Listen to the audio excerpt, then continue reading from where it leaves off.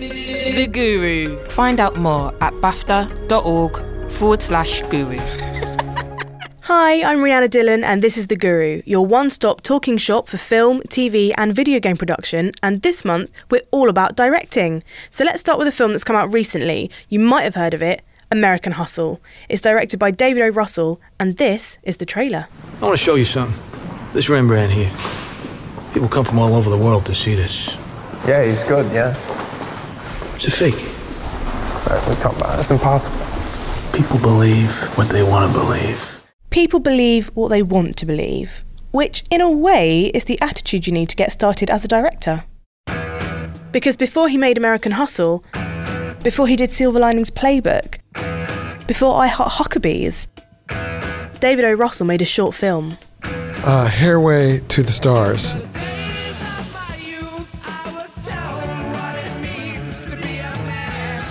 Which, if you've seen American Hustle, also features quite bad hair. I was meanwhile working 3 jobs, a bartender, a waiter. And he's doing it all for the very first time. And I remember walking 30 blocks to scout every location myself and hiring personally every single crew person myself. And that is a situation most of us starting out in film and TV can recognise. Putting the money together from a little bit from an arts grant, a little bit from I borrowed. So even a few years later, when you're making your first feature, everyone you've hired still knows more than you. I knew 1/8 as every crew member on that set. They'd all made more commercials or films than I'd ever did. I was the least knowledgeable, least authoritative filmmaker on the set. You're blagging props, rooms, crew. I had to get $10,000 worth of rooms for the cast and the crew by agreeing to make a kind of infomercial about the motel center. So I had to film this infomercial about the motel center to get the rooms for the cast and crew. Anything to get that film made. It was very exciting. It was very little time, 20-something days, 23 days, and kind of grueling. It's probably the greatest hustle of them all. What are we talking about? That's impossible. People believe what they want to believe. So as a director, how do you make that leap from filming shorts to making that first feature? That's what we're going to find out today with a whole host of directors, including David O. Russell, Jim Field-Smith of The Wrong Mans, actor and director Romola Garai. Plus, we pull open BAFTA's archive and hear from Wes Anderson, Joss Whedon, Martin Scorsese and more. So stick around. The Guru. Let's begin then with David O. Russell on this month's special on directing. In this interview, we talk about shorts, how to handle A-list actors, and at the start, how he approaches filmmaking. The best thing that you can have as a filmmaker is the authority in your heart of the story and the characters. And if it's a story that you're not entirely rooted in, you're not going to be as good an authority. Historically, the best perfumes in the world, they're all laced with something nasty and foul. It is true. Irving loves them. Oh my God. You can't get enough of that smell. Carmine, smell her nails. Sweet and sour. Smell her nails. Rotten and delicious. It smells like flowers. Flowers, but with garbage. And like flour. Yeah. Flowers. You know what that is for me? It's coriander for me. But Irv loves it. He can't get enough. That's what hooks you. We have what I call a little short film about the Carmine Polito character that's narrated by Bradley Cooper about the Jeremy Renner character. And I always called that the Carmine Polito short film. When Louis C.K. says, oh no, Carmine Polito, no, don't get involved with him. And then you hear Bradley say, oh, he told me that Carmine was the most quietly powerful person in the state of New Jersey. That was a short film that we made in the service of a feature film. What do you kind of miss about shorts now that you're making feature films? I actually think short films are harder to do. It's like haiku or something, you know. I mean, the pressure to tell something so quickly, I kind of blanch at it. He's gonna say, we have to talk business. In 5, 4, 3, 2, 1. Darling, can me and the man talk about business here? You've got quite a few cast members back from Silver Linings Playbook and some from The Fighter. They seem to love working with you. For you, is it just like a matter of you picking up the phone and being like, I want you to be in my movie? It's a process, you know. I feel that I have to create characters and a story that is worthy of these actors and the great trust that they give me, you know, and the great leap they'll take with me together.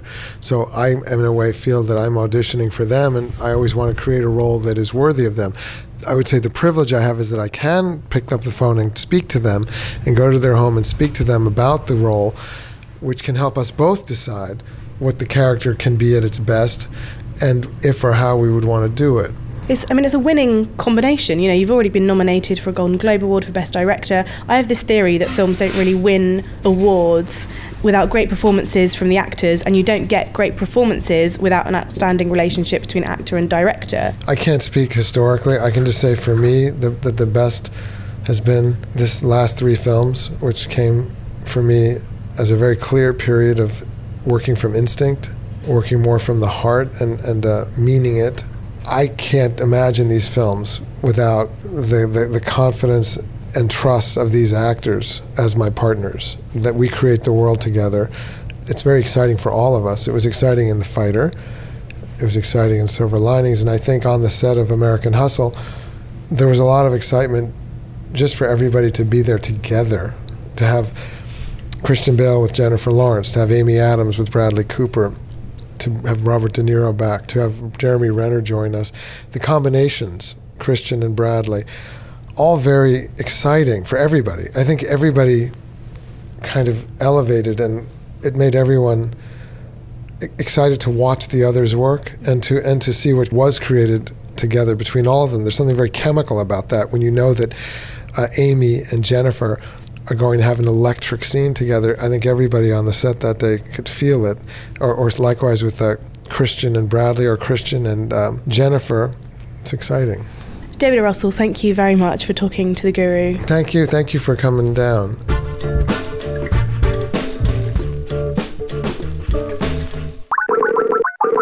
Hi, my name is Romola Garai. I am an actress, but I have recently directed a short film called Scrubber. And it's a story of a young mother who's living on a new build estate on the edge of a town, and she spends her days cleaning her house and looking after her daughter, but she also has some sort of strange sexual interests as well.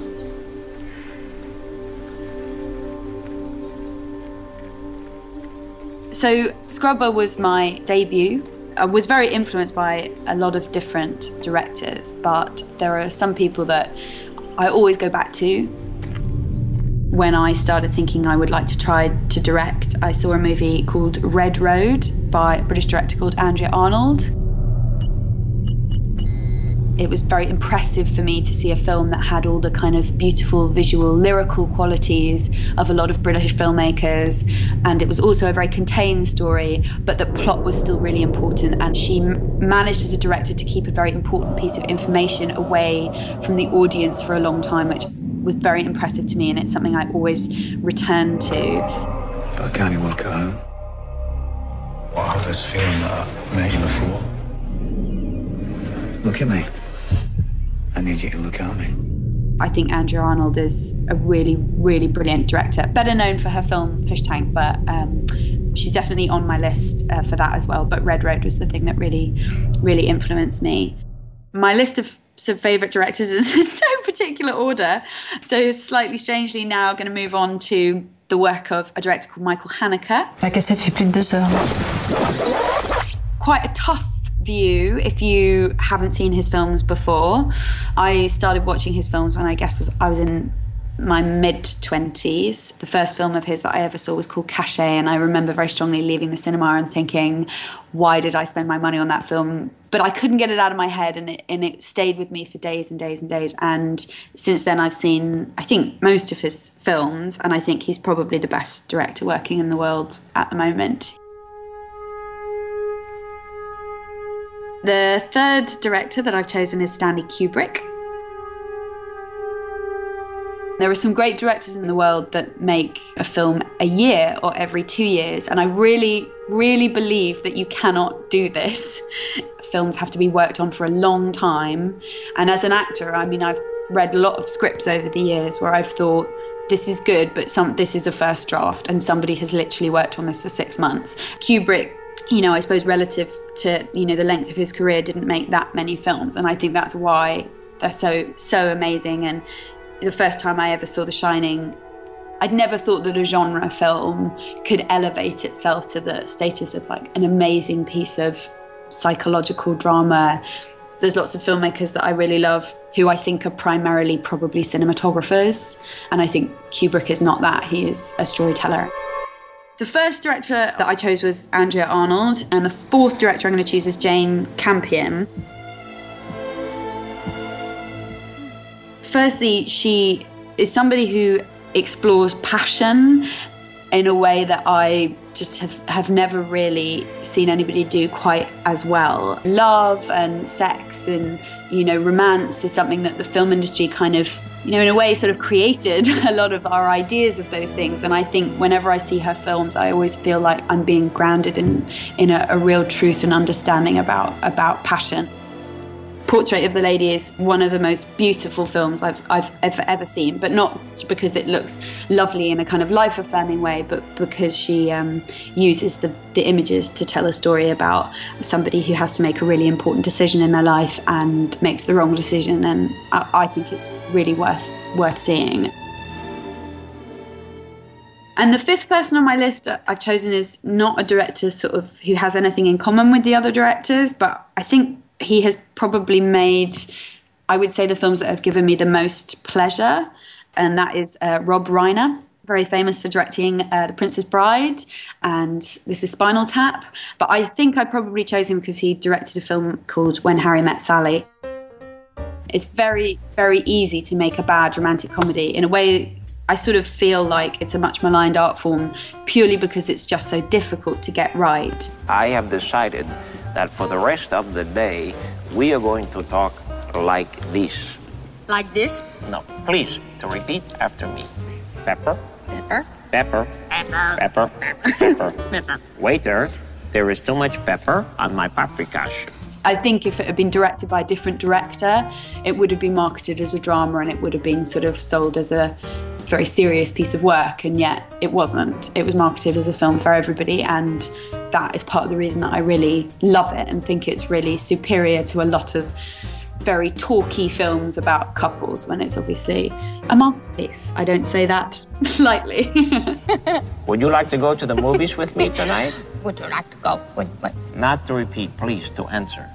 Would you like to go to the movies with me tonight? Oh. That was Romola Garai. Her first short, Scrubber, appeared at Sundance 2013, so see if you can track down a copy.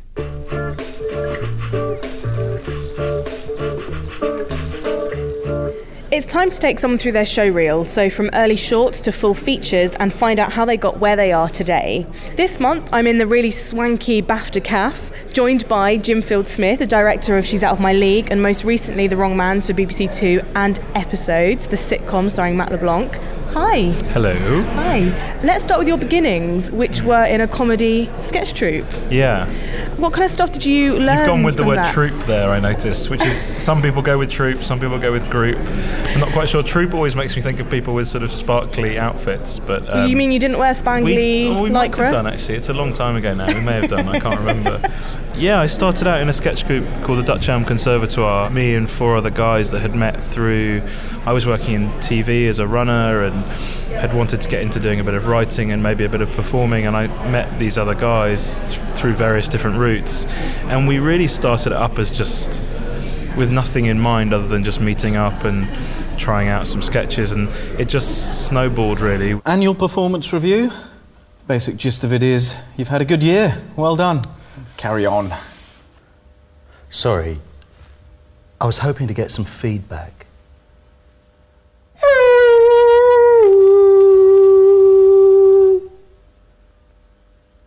No, what I meant, right. In 2004, around the kind of time that you were nominated for a Perrier, you made your first short film, Missing Moscow. So tell us about that concept. So Missing Moscow was the result of myself and one of my oldest friends and collaborators, George Kay, who I was at school with and who we'd always tried to make bits and pieces together. We used to write a magazine together, and we had this idea to go and make a sort of faux documentary, and we discovered that there's quite a lot of Russian immigrants living in London, and we tracked down a few sort of pockets of these people living in London, and we basically filmed them in a documentary style. So we followed them around and I don't speak a word of Russian, and neither does George, which was part of the sort of point. For example, there was this one lady who ran a shop, and we said, just give us a tour of your shop and we'll just film you. And then some of the funniest days of my life so far were spent with George, sitting with the Rushes, just going, now what could they be saying here? So we liked the idea that these filmmakers had set out to make a documentary about how sad and lonely these people must be. And through the course of the documentary you realise they're not sad and lonely at all, and they keep reiterating how they're absolutely fine and they're having a great time. It was then there was another short, Goodbye to the Normals, which has a brilliant payoff at the end, and that was selected by Rush's Soho Shorts. Yeah. Part of the success of that film was it was very short. It was 3 minutes long. I think a lot of people make a mistake with short films, and that they try and make shorts that are really flashy or like have loads of tricks in them, or they often sort of come across a bit like director of photography's show reels rather than being little stories in their own right. And I think, especially now that people have access to such great equipment, the temptation is to make something that looks great and they edit it and is really flashy and has great music and sound design, but actually isn't a story. And the thing we focused on with Goodbye to the Normals was story and casting. Yes, we wanted it to look good, of course, but that wasn't our primary concern. Can I give you a lift to the airport? No, thank you. How will you be... I'm going by boat. Really? Well, I've offered him a lift to the airport, but apparently he's fine. He's going by boat. Okay. Banana sandwiches. Are they fair trade? Well, they're organic. Is that what I asked you? Now, Where Have I Been All Your Life with James Corden and Imelda Staunton, that was kind of a lot more substantial than your previous kind of shorts. So what did that allow you to do? Well, that was a bit of a decision actually to do something a bit more substantial, because I think partly when I made that first short film, Goodbye to the Normals, that's when I first started to take meetings with people in America and in Hollywood and so on. And they was the sort of the sense I was getting was, this is great, but have you got anything else? At the time I was like, not really, no. I'm in a sketch group called the Dutch Elm Conservatoire. Cut to long pause while they fidget uncomfortably in their seats. But again, just one of those timing things. We were very lucky. BBC Films was starting up a shorts programme, and as I'm sure your listeners will know, it's very hard to make short films, to get them funded, and there are very, very few shorts programmes around. Not just a shorts programme, but a comedy shorts programme. And so we went in and spoke to them, and we had the script, we had the previous short film. I was starting to get a little bit more established, and James Corden came on board and Imelda Staunton came on board, and it was one of those sort of organic things where BBC Films said, okay, let's do this. But I think we paid on that shoot. I think we paid everyone the same. I think that's how we did it in the end. We were trying to work out how to do it, and we said, look, we don't have much money, but we'd like to pay everyone something. I think we said to Imelda and to the grip, anyone involved, the runners and everyone, were like, you're all going to get paid X amount, and everyone's getting that same amount. Can we ask how much that was? I genuinely, I'm not avoiding the question. Was it like a very tenner, small amount. or? A bit more than a tenner, but less than £1,000 for the 2 days' work. The reason that I'm here is that I started using the internet, and I found this online service that helps people like me, people who are looking to meet other people, and I was keen to find out who and where my dad is, and after a lot of painstaking research, it turns out that he lives here. You are he. So at some point between that time with the short and then 2010, Hollywood came calling, and then you made She's Out of My League. It's actually a shorter period, because She's Out of My League sat for a while before it came out, and I actually was hired for She's Out of My League before I'd finished Where Have I Been All Your Life. But I had a rough cut of it, and I flew out to LA to meet with DreamWorks, and I had a DVD in my bag that was like a rough cut that I'd output from the edit, and we hadn't even finished it, and I took it and I showed it to them, because they wanted to see something a bit more substantial. I was like, well, I just happen to have this in my bag. This is a rough cut. Unfortunately, it was just about good enough that I could get away with showing it.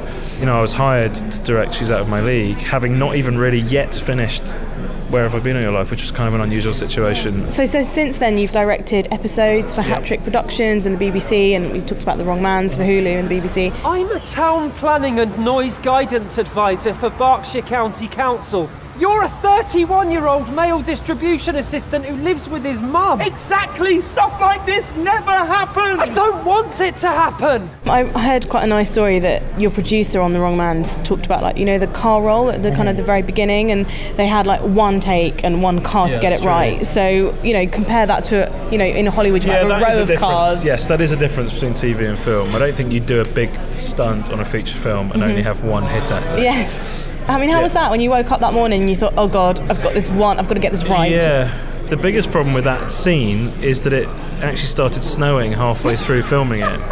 The car stunt was the least of our worries, and we'd shot half the scene, and it was the last day. It was because we shot it as a pilot first, and so that car crash in the first episode is from the pilot, and it was the last day of a 6-day shoot. It was this time of year, actually. It was in 2010. It was a beautiful, crisp morning in Windsor Great Park, and we'd shot everything looking in one direction. So we'd shooted Matt walking down the road towards us, the car coming towards us, all the lovely sort of establishing shots. And we said, right, we need to turn around now, and we'll rig the car up, and we'll get ready to shoot the car stunt. And literally, as we were turning around, there was a blizzard. God. And these are the challenges that you can't predict, really. You know, you can have, you know, meteorologists and all this kind of stuff, but ultimately the weather is incredibly unpredictable, particularly in Britain. And there was nothing we could do about it. It was the last day of the shoot. We couldn't go, well, let's push it to tomorrow and we'll come back. You know, we couldn't. The car was rigged and ready to go, and it was, you know, a moderately expensive stunt to do. We couldn't repeat it. And I just had to make a judgment call on the day and say, look, we've got to carry on, we've got to shoot it, and we'll have to figure out afterwards how we cut between beautiful green grass and blue skies and Fargo whiteout on the other side. If you watch that sequence, every shot in one direction is real snow and every shot in the other direction is fake post-production snow. I'm dying to go back and watch that shot now. And actually they did an amazing job, because I mean, now that I've told you, you might be able to spot it to a certain extent, but I've never met anyone who's noticed it before. And it wasn't just that sequence. We had every shot before that we had to have snow, and then we had to have snow in the rest of the episode as well. And then when we came 2 years later to making the series, the beginning of episode 2, it had to be snow, and so we added snow in and. Just because of that one afternoon? Yeah, just because of that one moment where it decided to snow. And of course, after we'd shot the stunts, the sky went clear again, and then the snow started to melt. It was like someone was playing a joke on us. Okay, so finally, you know, we've talked about so much of the work that you've done already. What is kind of coming up next for you? I'm actually in pre-production on a film for Paramount called Virgin's America, which is a reimagining of The Inbetweeners. So... I was not expecting you to say that. No, neither was I. It just came out. Yeah, it's a great project. You know, The Inbetweeners here, obviously very successful TV show. The movie, I think, was the most successful UK comedy at the box office of all time, and was really a great sort of send-off almost for those guys, although I say send-off, they're making a sequel. But there's life in the idea of four guys, you know, in a moment in time in high school who... you know, want to go away and have fun and get away from their dreary existence at home. And so the film, the American version, is standalone from The Inbetweeners, and it's just very much about these four American kids who get away from their parents and go on spring break. Well, loads of good luck with that. Thank you very much. Can't wait to see it. Yeah, in about 5 years' time, probably. Yes, yeah. I will be first in line. Jim Phil Smith, it's been really, really lovely to talk to you. Thanks so much. My pleasure. Cheers. Thanks. Now, to finish this month, you might not be aware of it, but every so often, BAFTA likes to invite the great and the good of the film world down to the local pub for a bit of a drink and a chat, just to see how they're getting on. We like to keep these occasions fairly low-key, but as a special treat for you, we thought we'd, stick a couple of microphones up and find out what they talk about. Let's take a listen. And there's your change, and 5 makes 10. Cheers, darling. Sorry, Mr. Hanks. What were you saying about directing? Every director I've worked with has been completely different from the others. Some directors talk to you a lot, some don't talk to you at all. Some rehearse you literally with tape on the floor and the text in your hands, and others won't even put you through any paces until you show up during the day. That doesn't surprise me one little bit, to be honest. Oh, Wes Anderson. Didn't see you waiting there. The usual, sunshine.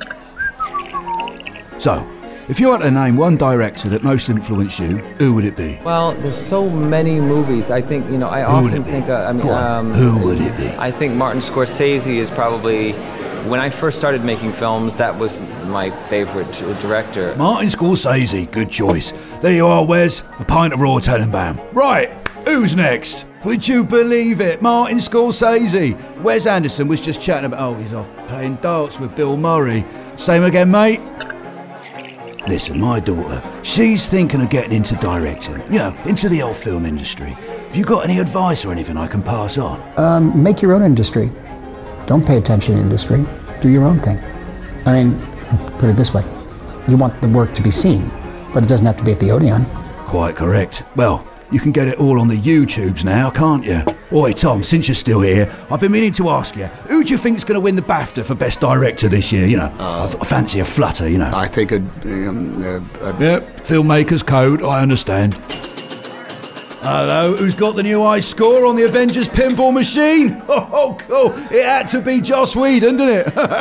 Actually, Joss, I've got an idea for a movie, yeah? It's about a superhero called Bee-Lady. She hunts criminals, stings them, and then dies.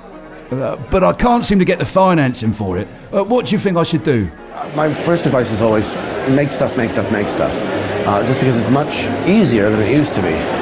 Even Much Ado is something I couldn't have done 10 years ago, the way we did it 2 years ago. And sorry, Tom. Feel free to talk. Some of the best direction I've ever got was, can you try something different? Bit vague though, isn't it? That's a completely legitimate direction to receive. I suppose that is good advice, yeah, Tom, you're right. You can make a film on a camera the size of that doorknob and still show it to 1,600 people in an audience. It's still a great communal experience. You cannot put a camera in that doorknob, Marty. It's a listed building. Right, last orders at the bar, please. Sorry, Tom, don't let me ruin your train of thought. I would say to any director, it's like cast well. Cast well, yeah. Trust, you have to trust the cast that you have hired. Don't give them the job if you don't think they're going to, you're not going to have faith in what they deliver unto you. Yep, I was just going to say that, yeah. You have to be in charge, know what you want, and know that you have the ability to get that. Wise words, Whedon. Right, let's get those drinks in. Ooh, remember, everyone, tomorrow night, karaoke. Jackman, I expect to see you there. And you, Anderson and Scorsese, I've heard your I've Got You, babe, and it's brilliant. Thanks to Stephen Allen York for making that recording happen. And that's it for this first edition of The Guru. But just because we've had a makeover, it doesn't mean that the old BAFTA podcast is gone. You can find all the old episodes on iTunes and on SoundCloud. Just subscribe at guru.bafta.org. Next month, we'll be talking about acting, so if you've got any questions for us, email them to podcast@bafta.org or tweet us at BAFTAGuru, and we'll get them answered. My name's Rhianna Dhillon, the producer was Matt Hill, with support from Genevieve Smith. See you next time on The Guru. The Guru.